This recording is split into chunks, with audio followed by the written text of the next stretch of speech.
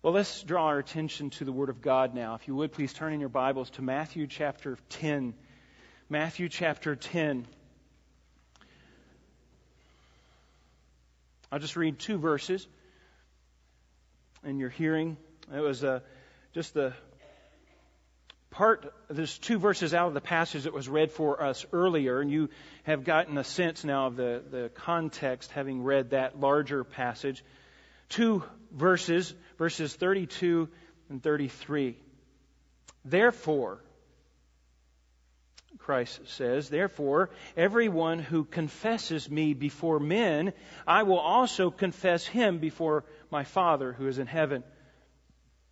But whoever denies me before men, I will also deny him before my Father who is in heaven.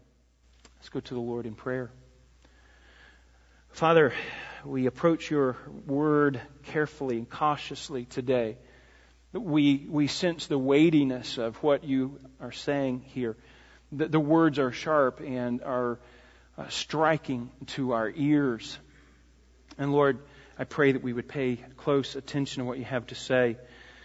Lord, may we apply this to our life, work these verses out in our life, having had a clear understanding by the Holy Spirit today. Lord, thank you.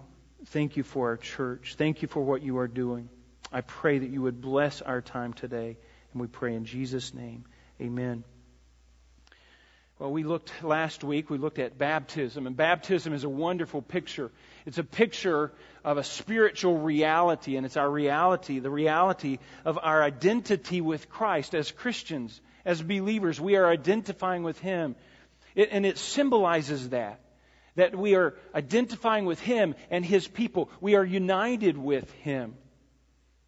And it also symbolizes our death to sin and our old life. It depicts the dying to self and the cleansing and the washing from sin, and then rising to newness of life in Christ. And it's a wonderful picture. It's a wonderful picture.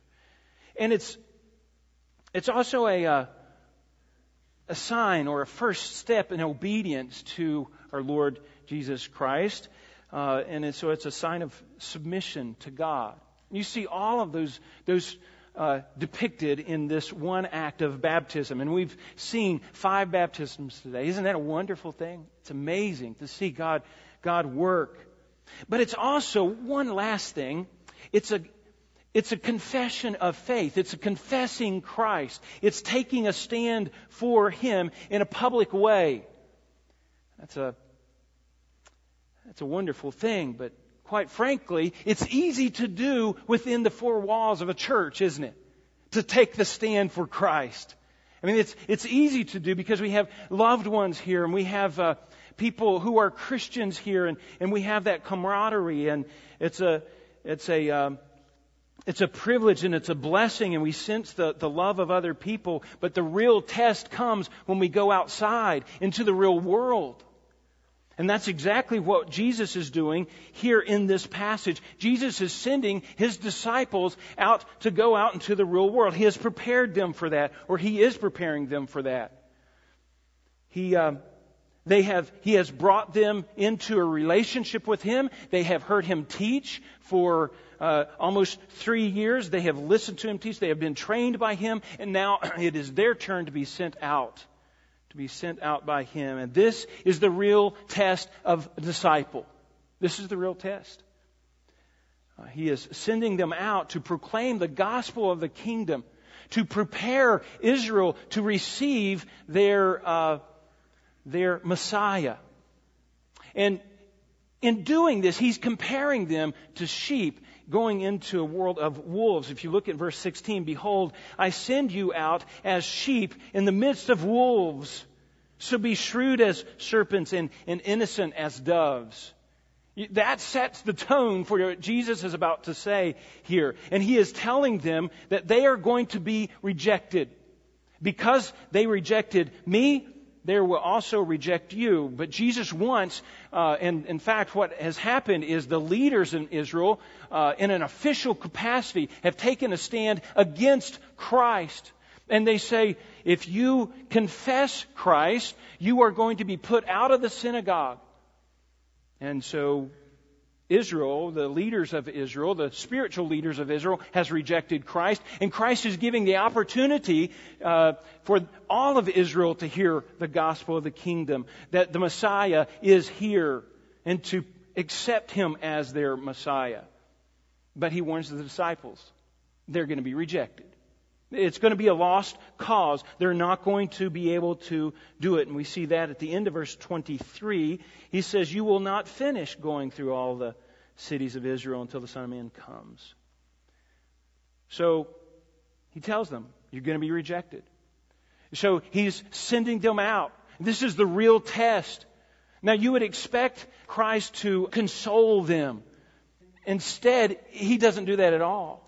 In fact, He just reminds them of their commitment to Christ. He just reminds them of the hallmarks of what it is to be a disciple. And He goes through that. And that's what we see in the passage that has been read for us, the verses 24 to 39, are the hallmarks of being a disciple of Jesus Christ. And the picture is they do not quit. They do not turn their back. So these men are facing a real trial, a real test.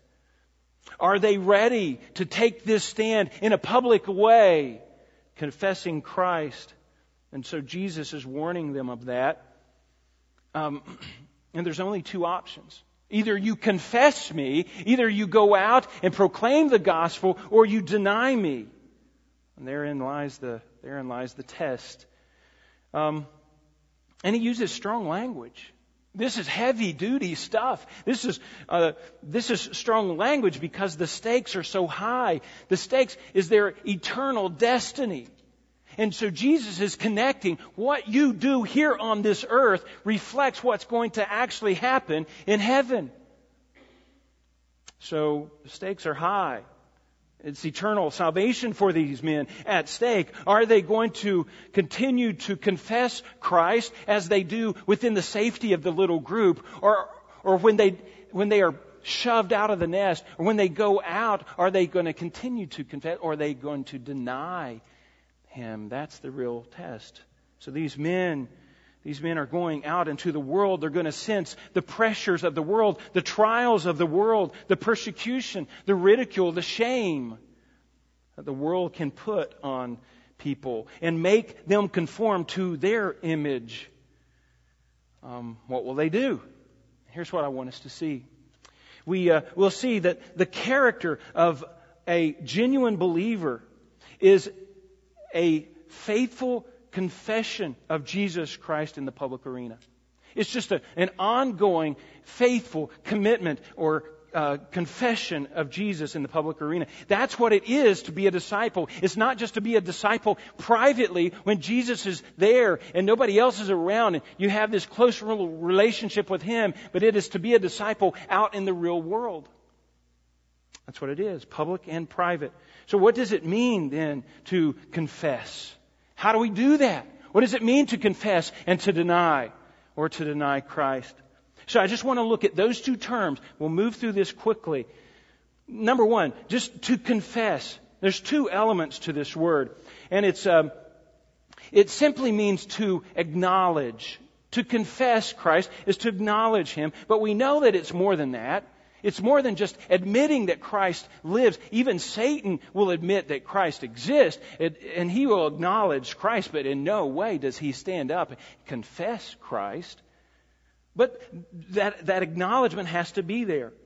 But it goes beyond there, because here's the difference. There's a binding of the speaker, and this first element is a binding of the speaker to his words. So he is confessing this. This is what I believe. This is my confession. And we see this in John chapter 1. You don't have to turn there, but you know the passage where the spiritual leaders of Israel go to John the Baptist and say, "Who are you?" And it says of John the Baptist, he said, "And he confessed and did not deny, but confessed, I am not the Christ." That was his confession. Here's who I am. I am taking that stand. This is what I have to say. So we could say it's a solemn declaration. Okay? The first part, a solemn declaration. But there's a little bit more to it than that, isn't there? It's almost a legal sense. As a witness would get up and take the stand, and he would be held to his own words. And that's what we see. A good picture of this is in John chapter 9. Again, you know this story. Jesus heals this blind man, and he does it on the Sabbath day. Now that upsets the scribes and the Pharisees, and so they go talk to this blind man. Now he had been blind since birth, and they weren't getting anywhere with him, so they go and visit his parents. And they ask, now is this your son? They say, yes, this is our son. Was he born blind? Yes, he was born blind. And they say, we don't know how he now sees. We don't know that. We don't understand that. And here's what it says.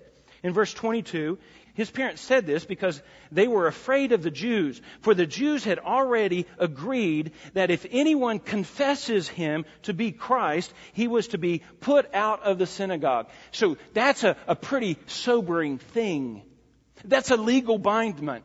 Or a legal statement. They're connecting you with your words. You cannot divorce those. And if you confess Christ, then you're going to be put out. So you get the idea. Paul puts these two together as well. In Romans chapter 10, he fuses this idea of confessing Christ with salvation. In Romans chapter 10. Now we need to understand this word. But in Romans chapter 10, here's what he says, that if you confess with your mouth Jesus as Lord and believe in your heart that God raised him from the dead, you shall be saved. For with the heart a person believes, resulting in righteousness, and with the mouth confession, resulting in salvation. And he's pulling together what you say with salvation, with the heart condition. Okay? So you need to understand that. This is a rich term concerning confession of Christ. So here's what we would say. To confess Christ is to freely and openly, nobody's coercing you, freely and openly acknowledge and receive Him as your Lord and Savior. And this reflects the heart of a genuine believer. Reflects the heart of a genuine believer. That's what Christ is talking about here in Matthew chapter 10. The question, though, is how? How do we do that? Is it just a one-time thing? I mean, we've seen that today. They profess Christ. They identified themselves with the local body of believers, body of Christ. Is it just a one-time thing, or is it something continuously? Well, we know the answer to that. It's not just the initial baptism. I confess Christ and that's all I need to do. There is that. But that's not all. It's in every time and every place that we confess Christ, isn't it? It's an ongoing thing that we confess Christ. Now that's the hard part. When we're facing certain persecution, when we know that when I let it be known that I'm a Christian, people are going to say something bad about me, or they're going to shame me in some way, they're going to ridicule me, they're not going to be my friends anymore. I remember when I was a little boy, I was walking home from school. I was just really in first grade, and there were some other kids walking with me, and they said, "Oh, you're that pastor's boy, aren't you?" And they said it in a way that was just ridiculing me. And as a first grader, I knew what they were doing. But I just said, yeah, I am. And they just, they thought that was funny. But I knew at that point. I sensed it. That's what's going to happen. Sometimes you will go home, even within your family members, you're going to face persecution. You're going to face ridicule. Oh, you're a holier than thou, or you're a goody two shoes. Now, I don't even know what a goody two shoes is. Now, the only thing is maybe somebody named Goody had two shoes when everybody else had one. I don't know. But it's a good, you think you're better than everybody else. When you live a godly life in front of everyone else, then that's what you're just going to be called. You're going to have that placed upon you. That's what it is to be a disciple of Jesus Christ. But let's just quickly look at the results here. He says in verse 32, therefore, if anyone confesses me before men, I will also confess him before my Father who is in heaven. Wow. There's a correlation, like I said. What happens here on this earth is going to happen in heaven. You profess Christ now, you faithfully, continuously confess Christ, and He will confess you before Heavenly Father. That means Carl Dingus? Christ is going to stand up before God and say, yes, I have redeemed Carl Dingus. He is one of mine. Now we see that picture in Revelation 3:5. I'll just read it for you. And he who overcomes, that's believers, will thus be clothed in white garments, and I will not erase his name from the Lamb Book of Life, and I will confess his name before my Father and before all the angels even. So it's a public declaration. In the heavenly realm, Carl Dingus is one of mine. I covered his sin. That's a wonderful thing. The results of that have eternal consequences.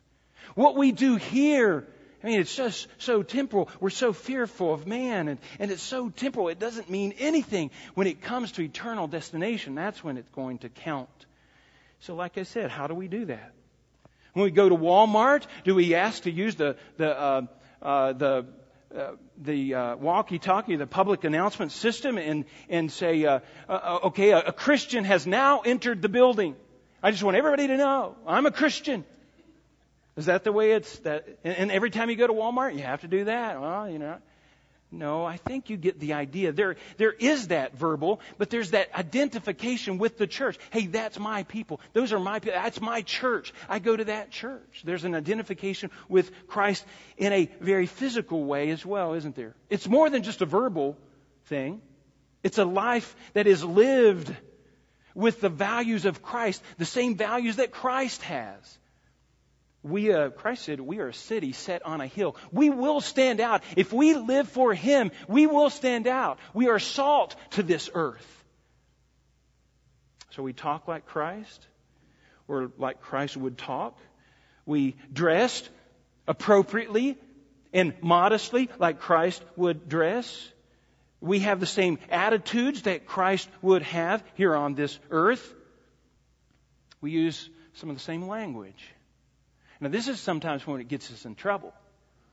I know with Paul, when he'd be speaking before people and telling his testimony, but as soon as he said the word resurrection, oh boy, he was marked. I mean, there's nothing intelligent at all about a resurrection. Well, that doesn't happen. So you don't sound very smart when you say, sometimes when you use spiritual words or words that we find here in Scripture. And you're marked. You're marked. But we take the name of Christ in a public way, and we constantly living for Him in a public way. That would include witnessing. Obviously, witnessing for the Lord. But let me give you one more. And this is so powerful. In 1 Peter, Peter pulls the two together here in 1 Peter chapter 3 and verse 15. Here's what he says. He says, but sanctify Christ as Lord in your heart, always being ready to make a defense to anyone who asks to give an account for the hope that lies within you. Do you get that? Some way they see by the way we live our life that this man has hope in Christ Jesus. And so they approach him and they say, look, man, where do you have such hope? Where does that hope come from? It doesn't die. And they come and approach and they ask. Now that's distinction, isn't it? That's living for Christ. That's living in a way that people can see Christ in your life. They see that hope. That hope, that's what it means. To constantly, continuously confess Christ in a world that's verbally and non-verbally. Now, are you characterized by that? Is that a characteristic of your life, or is it the opposite? Do people see Christ in your life? Do they hear your words and they see your life, and do they match up? Let's look at deny. Look at deny here. Back in Matthew chapter 10, he says, "But whoever denies me before men, I will also deny him before my Father who is in heaven." That's a strong word. It's a strong word. It simply means to say no to, or to refuse. To deny. Deny is a great translation. But the thrust in the New Testament is to deny a person. To deny a person. And we see that in Acts chapter 3 when Peter was preaching. And here's what he said of Israel. He said in Acts chapter 3 and verse 13, he says, "The God of Abraham, Isaac, and Jacob, the God of our fathers, has glorified His servant Jesus, the one whom you delivered and disowned in the presence of Pilate." Now he's talking to Israel, and he says, Israel, as collectively as a whole, you have rejected your Messiah. You have denied Him. You have said, He is not our Messiah. You've denied Him. You've dismissed Him. You've disowned Him. That's a pretty deep word as well. In Mark chapter 8, we see Christ using it in this way. Mark chapter 8 and verse 38, he says this. He says, "For whoever is ashamed of me and my words is in this adulterous and sinful generation, the Son of Man will also be ashamed of him when He comes to His glory in the glory of His Father and His holy angels." So now he's pulling that idea of even being ashamed. Ashamed. And there's that. They should be ashamed. You deny Christ. It's a shameful act. Titus, Paul gives us one more. I'll give you one more verse concerning this because it's important that we understand this. Here's the way Paul uses it. He says, "They profess to know God, but by their deeds, they what? They deny Him." They profess to know Christ, but by their deeds they deny Him, being detestable and disobedient and worthless for any good deed. These are false apostles. These are those who claim to be Christians, but you can tell by their life. They're denying Christ. So again, it's a verbal denying, or it's a life of denial of Christ. And so Christ is warning these men, these disciples, to not confess Christ is to deny Christ. The idea is for someone who has taken a profession of faith and then turns away from it because of testing, because of pressures of life. Do you get the picture? So there's confession and there's denying. And denying, we would just define as this, and you'll see it on the board, to make an open profession of Christ, but to turn away from it reflects a heart of a false disciple. He's not really a true disciple. Not really a true disciple. And this is the test that these men were facing. What are they going to do when the persecution comes, and the pressures come, and the embarrassment, and the stares, and the shame? It really comes down to a heart condition, doesn't it? It reflects what's in the heart. That's why we have to constantly keep tying it to our heart. It's a heart condition. Now, how do we or how can we stand strong? Because I'm worried. I mean, as soon as Christ says, "Don't deny me," the first thing, oh no, am I going to do that? Here's what Jesus said just 3 verses before. It comes down to a matter of our theology. What we understand about God matters in this situation. When you're facing the persecution, when you're facing the ridicule, it matters what you think about God. And here's what He says in verse 28. He says, "Do not fear those who can kill the body and are unable to kill the soul, which is eternal, which lasts forever. But rather fear Him who is able to destroy both soul and body in hell." We are to fear God. We are to fear God. God has ultimate power. He has all power, and we need to get it in our minds that He is God, and man is not. So we fear Him. And that makes up our theology. That makes up our understanding of God. He is in complete sovereign control of these things.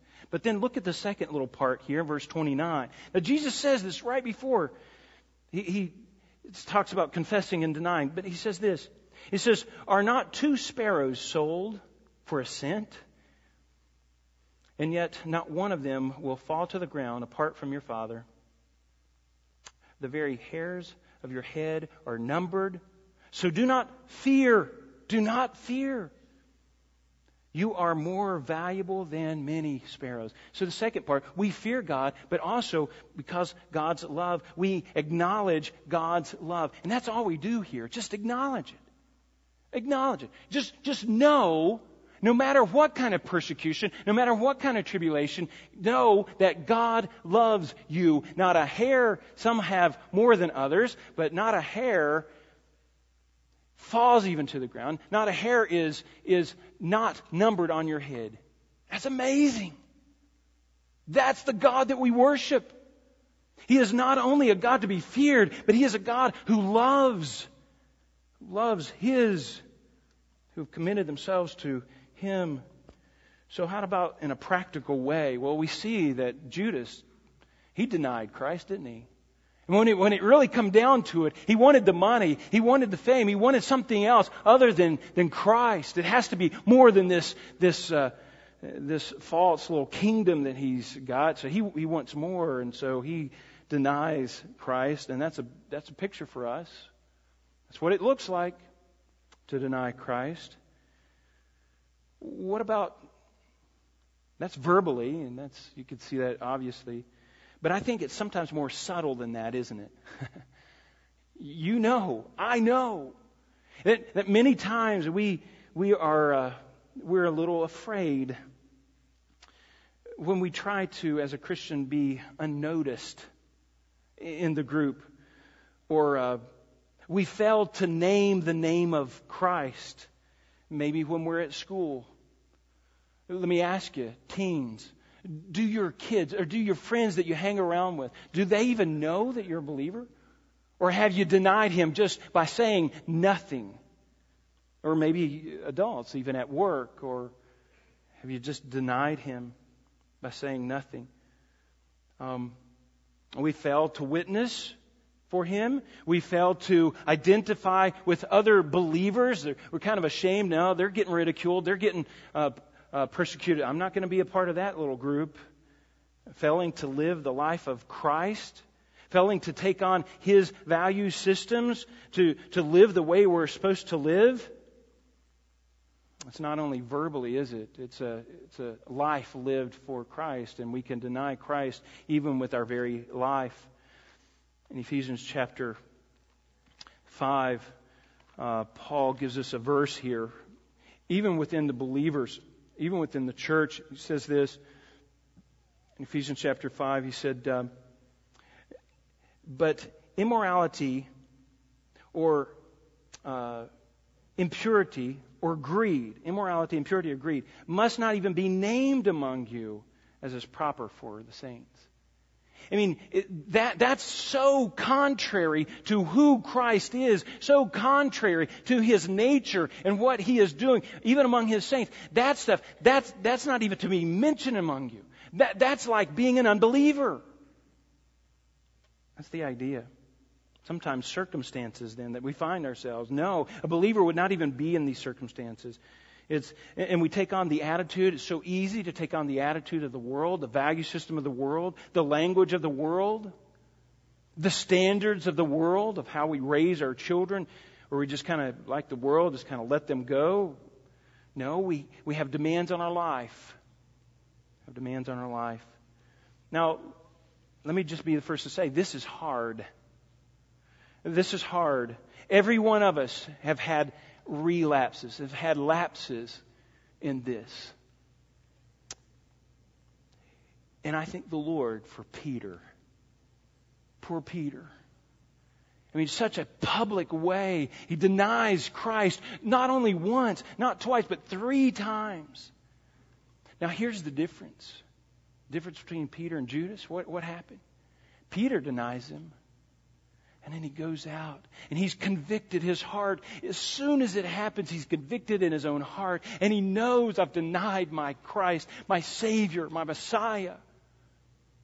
And he goes out and it says, the Bible says that he wept bitterly. He wept bitterly. So there's that conviction in the heart and the weeping and the crying. No, I don't want to be like that. I want to confess Him constantly, continuously. So there's repentance from that sin. That's what we see in Scripture.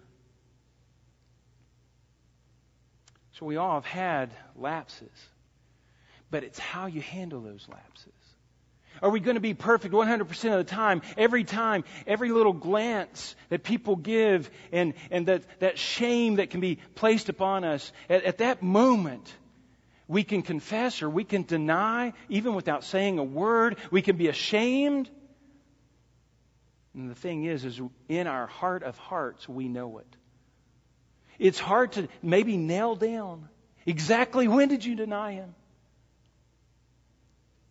But in our heart of hearts, we know when we are denying or confessing Christ, and the Holy Spirit will hold us to that standard. Will hold us to that standard. The true believer then, when he does lapse, when he goes back, when he denies Christ in some way by his lifestyle or maybe his words denying Christ or maybe not saying anything for Christ, he's convicted and he goes back and he asks for forgiveness and he moves on. Because we know that he who confesses his sin, Jesus is faithful and just to forgive us our sin and to cleanse us from all unrighteousness. So we live daily as disciples of Jesus Christ. Not just in church, in the world too. In the public place, we're constantly confessing Christ or denying Christ. And it comes down to our theology. What do we think about God? Do we really fear Him or do we fear man? Do we really know and understand His love for us or do we just take that for granted? We not even acknowledge that. I have to ask myself these questions just by way of application in my own life. Am I constantly, consistently confessing Christ? It's easy to stand for Christ in the church. When Christ is with us, when we sense the love of everyone else, but what do we do when you're isolated? What do you do when you're by yourself? Sobering words. Let's go to the Lord in prayer. Father, I pray that we would be those genuine disciples, true disciples who are confessing You. Who are confessing You. Not denying. Not just with our words, but with our lifestyle. Lord, I pray that we would be those kinds of people. Because we know that it's a matter of reality. It's a matter of reality. What happens here on earth is just a reflection of what's going on in heaven, in the spiritual realm. So Lord, help us to be true to who we are. Help us to understand these things in a greater way. Help us to understand that to not fear man, to fear You. And understand this great love that You have for us. So that when it comes to persecution, the pressures of life, the shame of being a Christian, and it seems that it's coming to that in this country, I pray that we would stand. That we would stand for You. We pray these things in Jesus' name. Amen.